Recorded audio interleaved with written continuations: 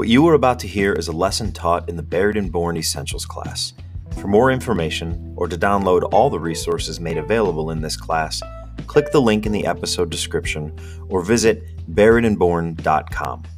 And now, this week's Essentials class.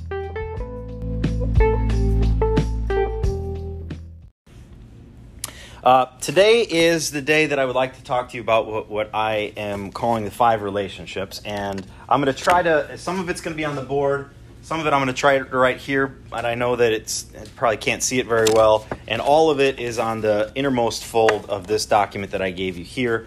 And so this document is more or less just a little bit of a guidebook for you to see it. But hopefully I could teach through it and it'll make sense to you. It's always a hard time to do the 5 relationships. I never know which week to do it because I need to do it on the week where everybody hears it because I'm going to reference it from now on. And so we'll talk about it this week, and I'm hoping to get through it this week if I don't go off on the rabbit trails, which I am prone to do.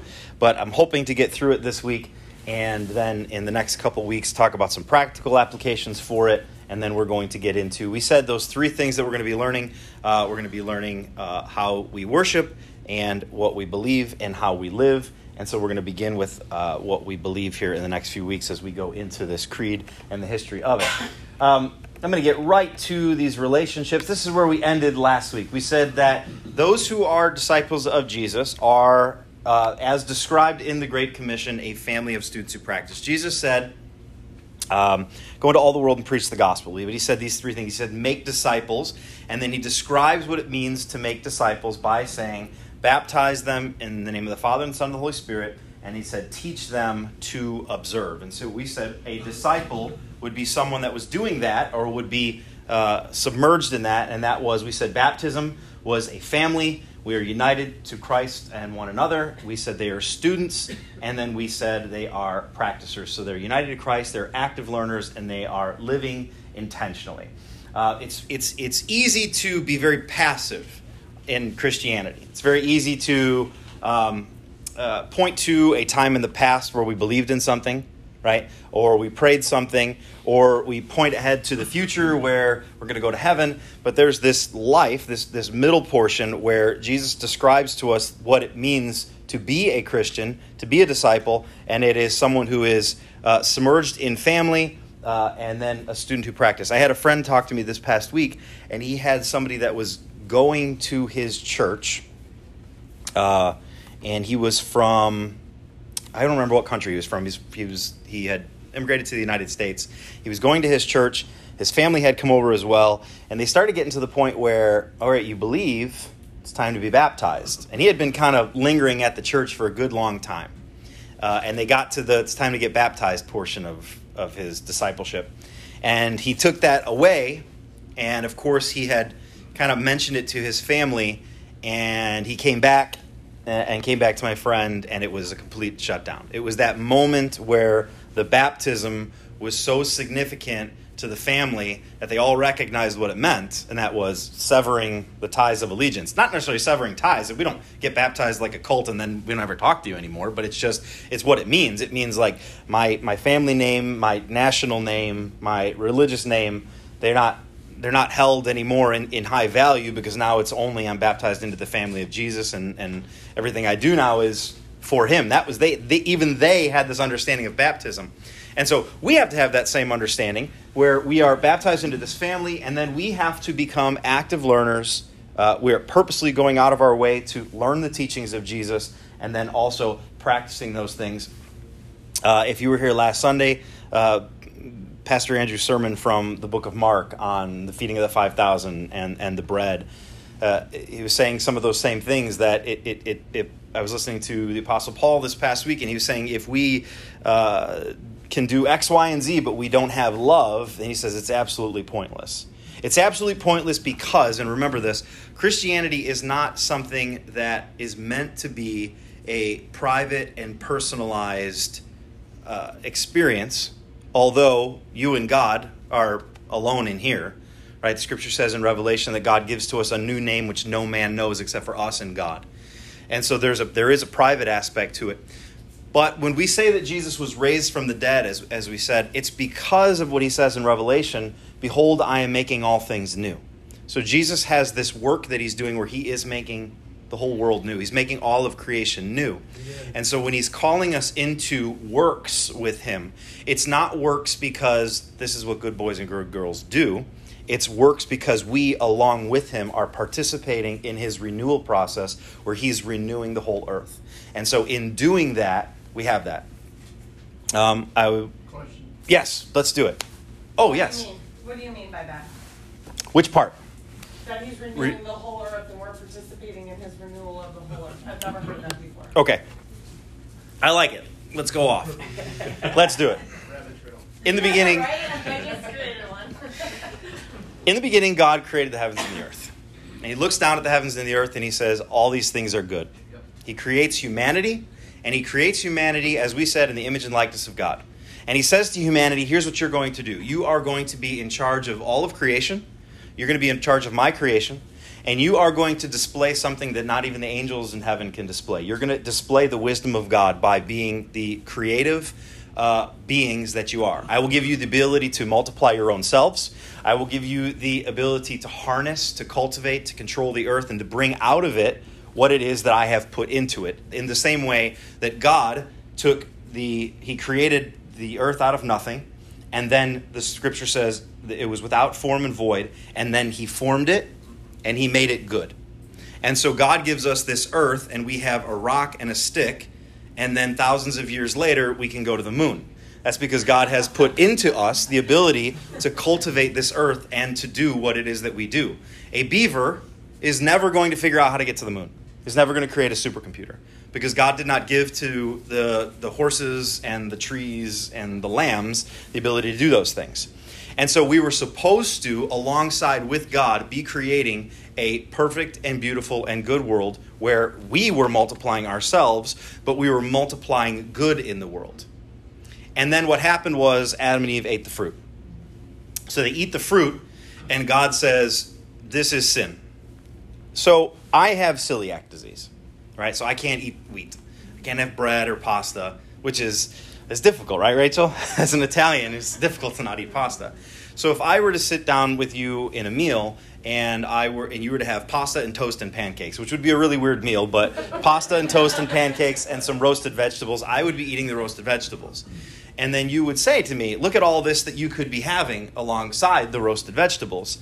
And in your perspective, you would be saying, oh, you're missing out on a lot of things. From my perspective, every time I eat one of those things, it actually does damage to me inside, and my body then loses more nutrients by doing that.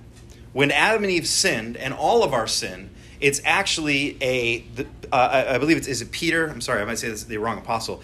Or is it Hebrews? Where he says sin that wars against our soul. And the scriptures also tell us that Jesus is intending to purge his church so there's not any spot on it. We're not even supposed to have the stain of the world on our flesh. Well, what's happening when we sin is that sin is not an arbitrary no-no, right? Sin is not just because God said, oh, I don't like that thing. I don't like certain flavors in my coffee, but it's completely arbitrary. One is not better than the other. It's just my preference. And we think that about God, that God just has preferences on right and wrong. He doesn't. What he's trying to say is, I think that you should put almond milk and Splenda and sugar-free vanilla in your coffee. And we're like, no, I don't want to. I'm going to put arsenic in it. And God's like, ugh, it wasn't a preference. That's going to kill you. That's what sin is. It's not just a different preference from God. It's something that actually is killing us and destroying us. It's dividing us from each other. It's dividing us from God. It's dividing us from our purpose. And then you have a world where God said in the beginning, I want you to cultivate and bring this entire world up together into this beautiful thing where you are bringing creation together with me, and we are all living perfectly together. That's what society should look like. But instead, we're having war and doing drugs and cheating on our spouses and killing each other.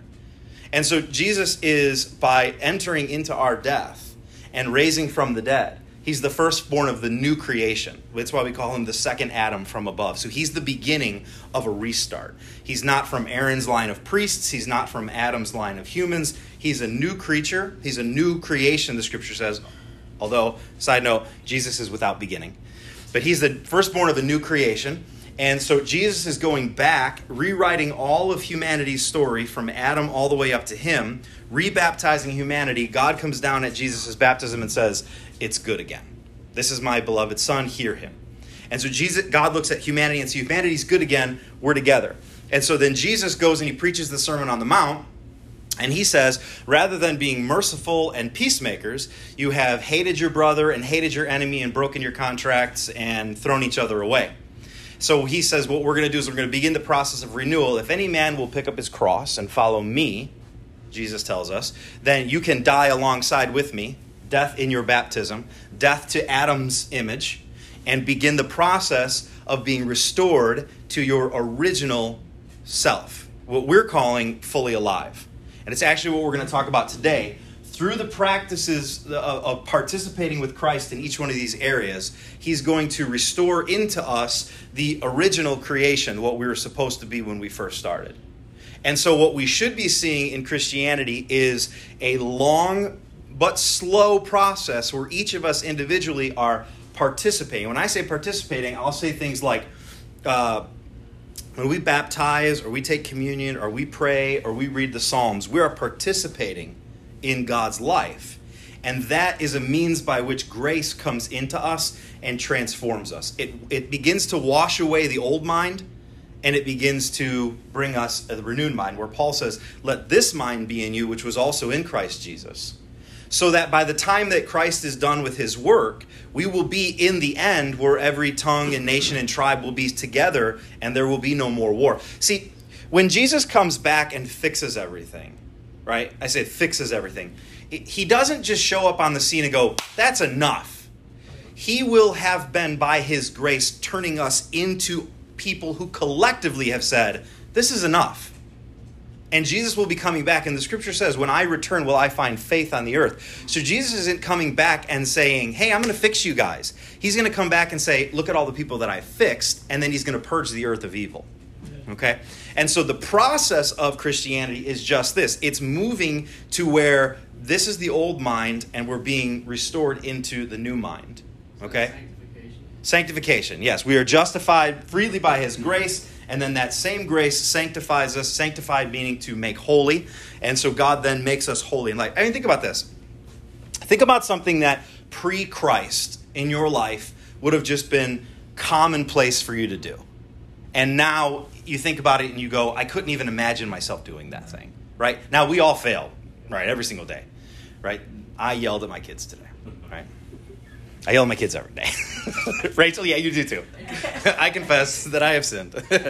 Right, so we fail every single day. But you think of those things that are just, you'll find yourself seeing the fruit of the Spirit as we participate. And I'm going to keep using the word participate over and over again. Participating in things, because when you read your Bible, it's not you reading your Bible, it's you participating in the Word of God.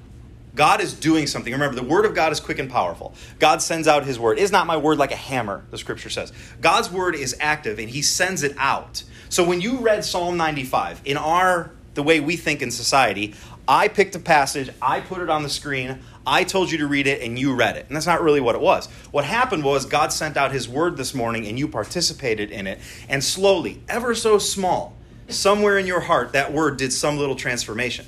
If you continue to participate in that word, Peter says this, if you continue, then God will continue to sanctify you until that word becomes part of who you are. Right? Every one of us wants to do our own will. We're going to talk about that in 1 second here. Every one of us wants to do our own will. But when we pray, our Father who art in heaven, hallowed be thy name, thy kingdom come, thy will be done. Over time, God will transform our hearts so that we actually do desire his will as opposed to our will. But it means us participating in that. Yeah, it's sanctification. I know what we're... Does that make sense? Yes. Like you're just changing the word and this is like a new word. But well, it's always been there. It's sanctification. Does that make sense? Yes. It's always... I'm trying to like wrap my...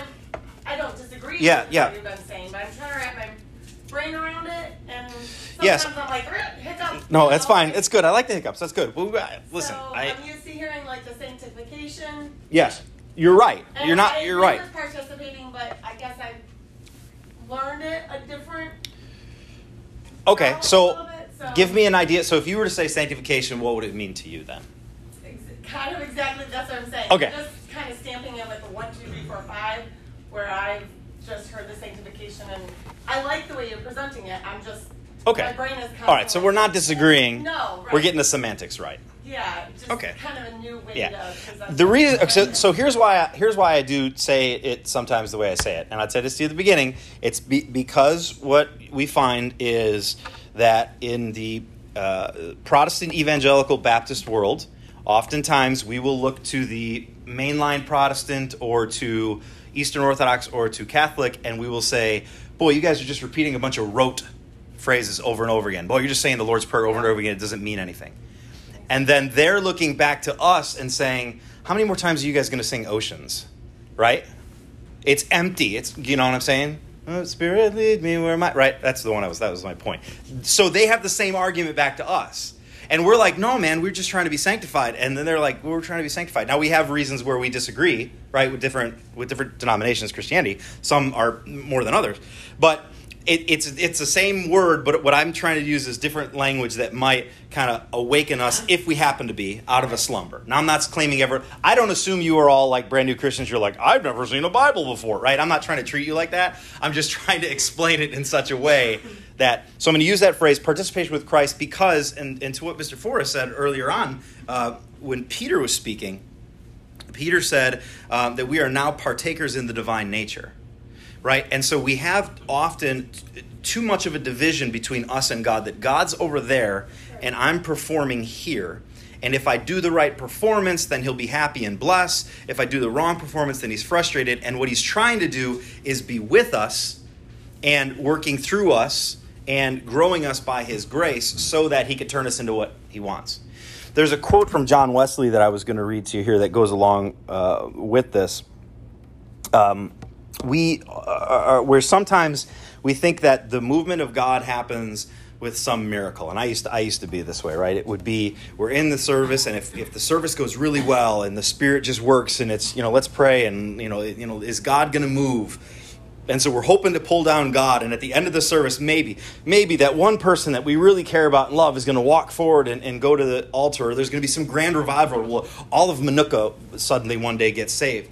And we look for those, and I'm not saying that things like the Welsh Revival or the Azusa Street, I'm not saying that those revivals don't exist, but they're not what we would refer to as the ordinary means of grace by which God does his miracles. And this is what John Wesley said. You know John Wesley, of the famous Wesley, Stills, and Nash. It didn't work.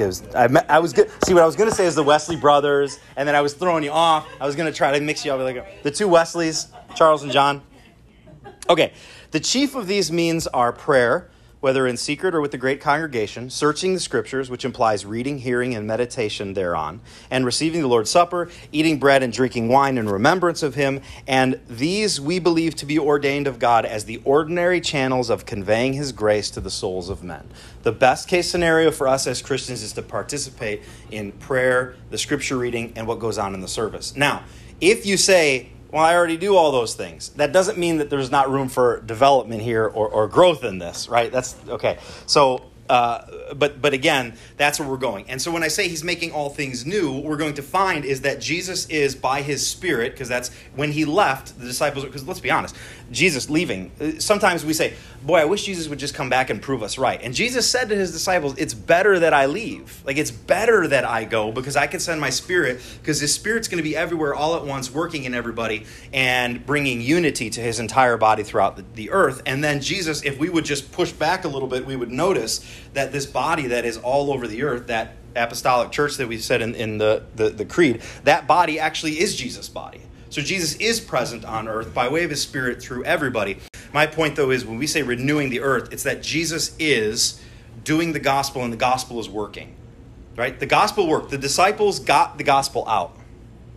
The reason that we're disciples right now is because, Peter and James and John did their job. They did a good job. The gospel got out. It was successful. Sometimes we like to speak from the underdog. Like, we have to go out into all the world. We have to preach the gospel. And it's like, brother, you're the world. You're the one that they went out and preached to. I saw a video the other day of some two guys that were, they were Mormons, but they were going to go be missionaries in Ethiopia, right? And they had this video, and they're like, we're going to Ethiopia, and you'll pray for us and support us. And the guy from Ethiopia saw the video and reposted a response video. And he's like, I'm so glad you're coming here. We would love to have you come to church with us because we've known about Jesus for 2,000 years. Because the Ethiopian church, their patron saint is Philip, right? Because he was the one who told the Ethiopian eunuch about Christ. And so they're over there going, we know, right? We get it. So the gospel worked. It's worked for 2,000 years. It's going to continue to work, and Jesus will eventually. And so we can't have this nihilist, this like, everything's getting bad. Everything's getting bad. We have to understand the gospel is working, and it's going to continue to work.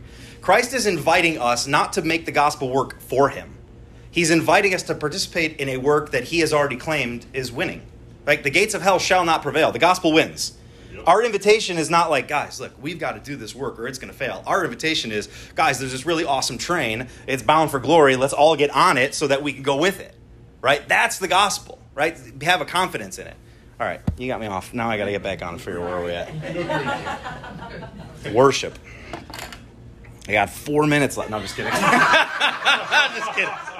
I'm just kidding. So here's how we're going to break it down, and let's go, and we'll just get through whatever we can. This is what we say. Worship, and I'll explain this, so don't worry about capturing it all. Worship is the movement of the heart to peace. Education is the movement of the mind to enlightenment. Community is the movement of our relationships to goodwill. And spiritual formation is the movement of the spirit to maturity. Kingdom work is the movement of the body to dignity. Now, Jesus is making all things new. He's restoring all things. He's bringing us back to what we were meant to be when we were created. When we were created, man was at peace with God and with man. We weren't at war with each other. So the highest level that your heart and your will can be at is at peace with God. This is the Christmas story. Peace on earth, goodwill toward men, right? The highest state of our minds is enlightenment. And I don't mean like Buddhist enlightenment. I mean have the eyes of your mind enlightened, as the apostle tells us. When Satan came to Jesus and started arguing with him about the scriptures, Jesus knew the scriptures well enough that he was able to fend off the temptation of Satan. And so Jesus had a mind, and then Paul comes along and says, you should let the mind that is in Christ also be in you, because this is the mind that led Christ to do what he did. And so the way Christ thinks is the right way to think. Like, that's the easiest way to say it. The way Christ thinks is the right way to think. He understands the Father, and he says, nothing that I say comes from me, but it comes from the Father. So Jesus is completely, his will in line with the Father, so he has the enlightened mind. We'll talk about this in very much detail, so we're just skimming it right now. Community. Jesus was at goodwill with all mankind. Goodwill is the desire for good to be done. It's the essence of love. It's the desire that when I look at you as a person, my hope is that the good thing happens to you, right? And when that gets warped, it becomes, I hope that the best thing possible happens to you as long as it's not as good as the best thing that happens to me. And so Jesus has goodwill. He doesn't have anything wrong. He doesn't have anything against anybody. He has no beef with anyone. And as a matter of fact, it says that as he grows as a child, studying the scriptures, he grows in peace with God and with man. Everything that Jesus did, he did of no selfishness. He had no guile and no malice. And everything that he did was for the good of the people that was around him. And so that would be our highest value there. Then the next one is maturity, and it's the maturity of the Spirit. For Jesus to go to the cross, for Jesus to understand his greater purpose, for Jesus to understand the will of God, Jesus has to have a maturity about him. And I don't just mean like human maturity. I mean his spirit formed up into something that makes sense. Pastor Andrew has mentioned this a few times in Mark. Often when you see Jesus do a miracle, the miracle passage is the really cool part that we remember, but we don't remember the little middle passages where it says, and he went away to pray, and he went away to pray, and he went away to pray. And Jesus spends a lot of time maturing his spirit. Remember, because he is divine, he's God, he is also man. He's not one or the other. He's not and, he's not both, he's and. Okay, so Jesus is a human who is also God, and that human needs to do what humans need to do, and Jesus has this maturity of spirit that we need to get, and we'll get that through spiritual formation. And then lastly is dignity. Dignity is the way we treat our own bodies and the way we treat each other's bodies. Okay? Dignity, when Adam and Eve were created, they were created with a dignity, with an honor. The scripture says humanity is crowned with honor and glory. We have a dignity that the other creatures don't have. It is a loss of humanity to see a person, as Pastor Andrew said, without food, without bread.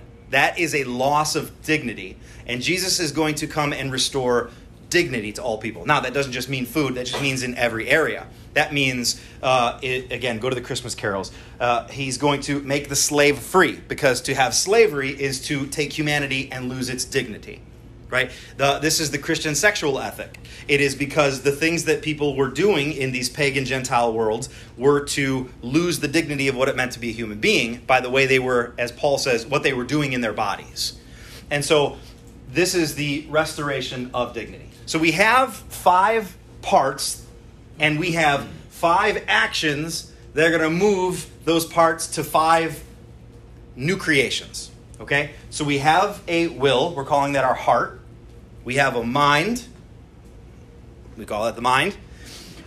We have our relationships with each other, because that's part of the human existence, right? These connections that we have with each other. We're not made to ourselves. We're made in relationship with one another. We also have a spirit. It's the part of us that knows God. And then we have a body. It's this part here. Now, we are not Gnostics, and we are not the...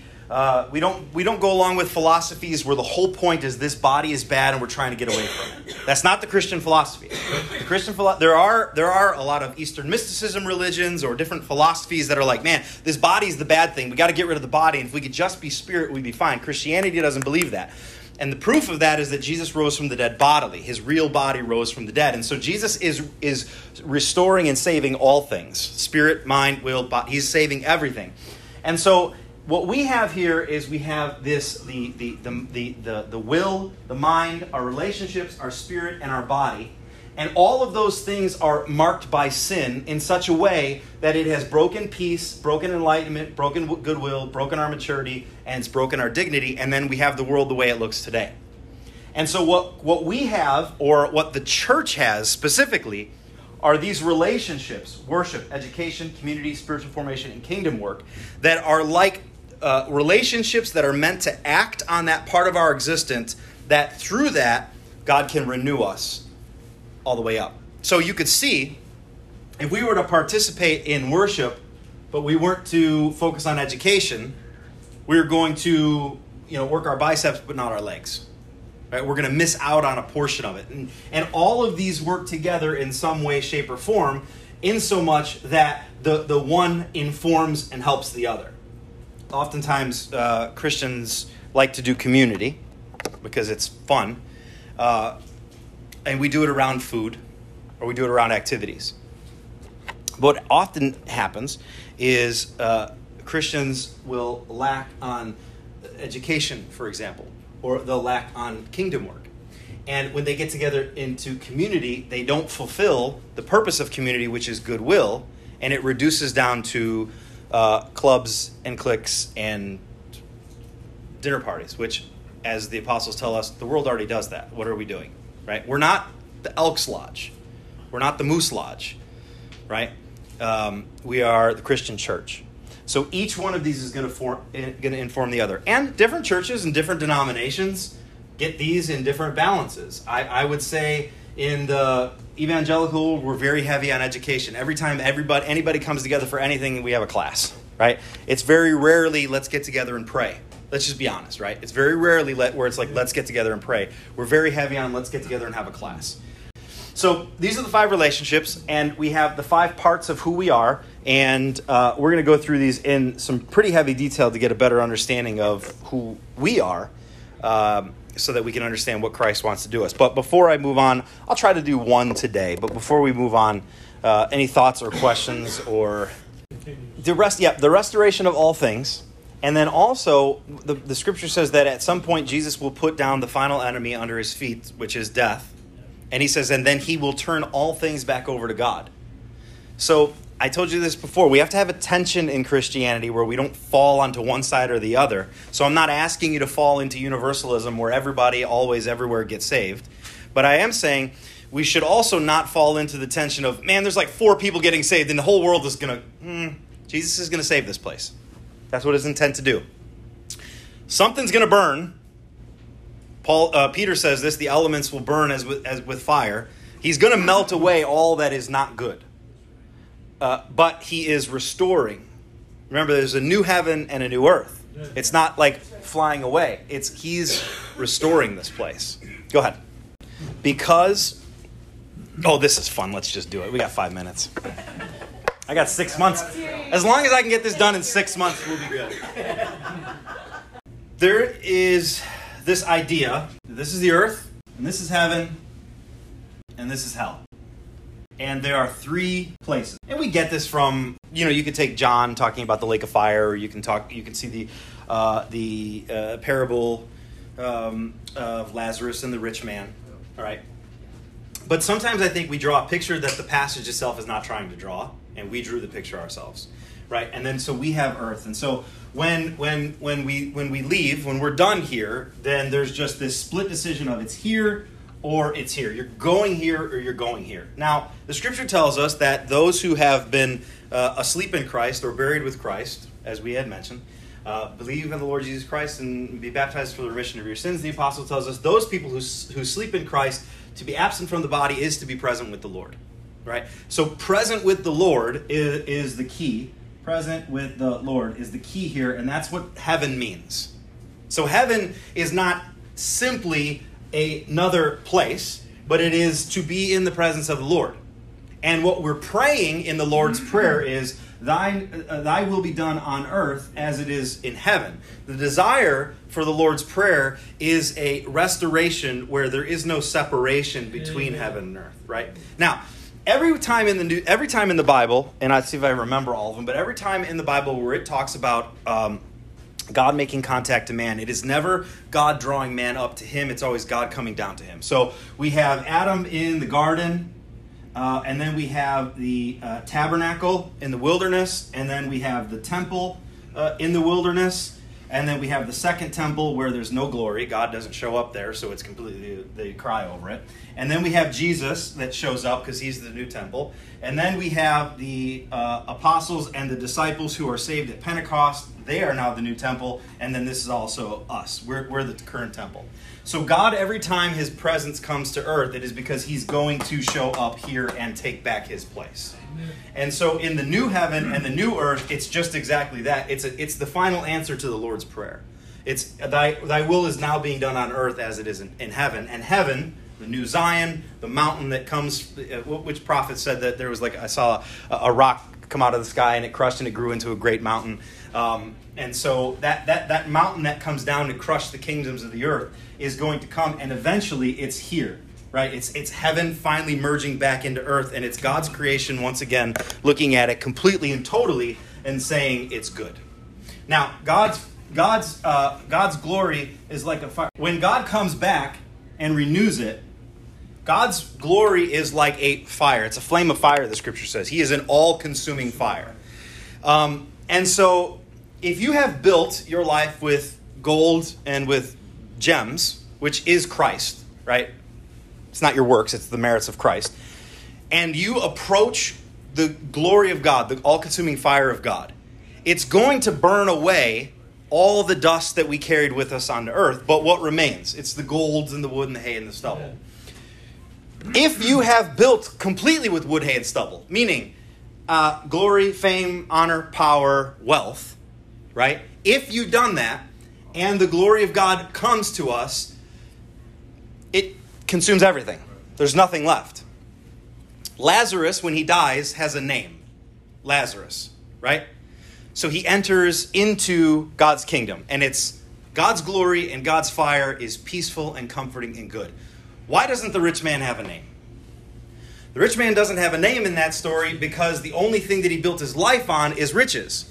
And when God's all-consuming fire comes and burns up wood, hay, and stubble, his very essence is being destroyed. And so God's same glory and goodness that approaches someone that has built with gold is comforting and wonderful. Wow, look at the gold beginning to shine, Peter says. The trying of our faith proves to us that it's real. Someone who has built their life and says, I am wealth, power, money, glory. And it burns, it's torment. And so God's same fire as he comes, God's wrath is also God's goodness. God's wrath as he purges the earth of evil for you and I is going to go, oh, thank goodness. It's like when a warm spring rain melts all the nasty ice that's been there since January and you hate it and you've been walking on it for 3 months. That rain hits that ice and you and I are like, oh, finally the salt is off my car. To the evil, that rain is going to be a torment to them. And looking up, it says, the rich man raising up his eyes in these flames said, I'm in torment. Yes, because your life was riches. It's the only thing that defined you. I can't even give you a name. You're not even Joe. You're just rich man. Your very essence, when it approaches the glory of God, enters into this torment. And so that's what we say. It's a full circle, and I'll let you go here. That's what we say when we start from the beginning and say God is renewing us.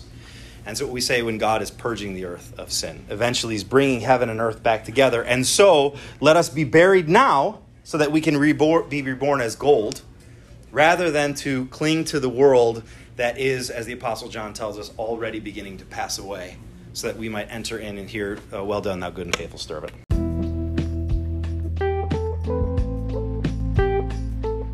Thank you for listening to this week's Essentials class. Next week, we'll be taking each of the 5 relationships and doing a deep dive into what they are, what part of our existence they affect, what it means when that component of who we are is tainted by sin, and what it looks like when each one of them is fully alive.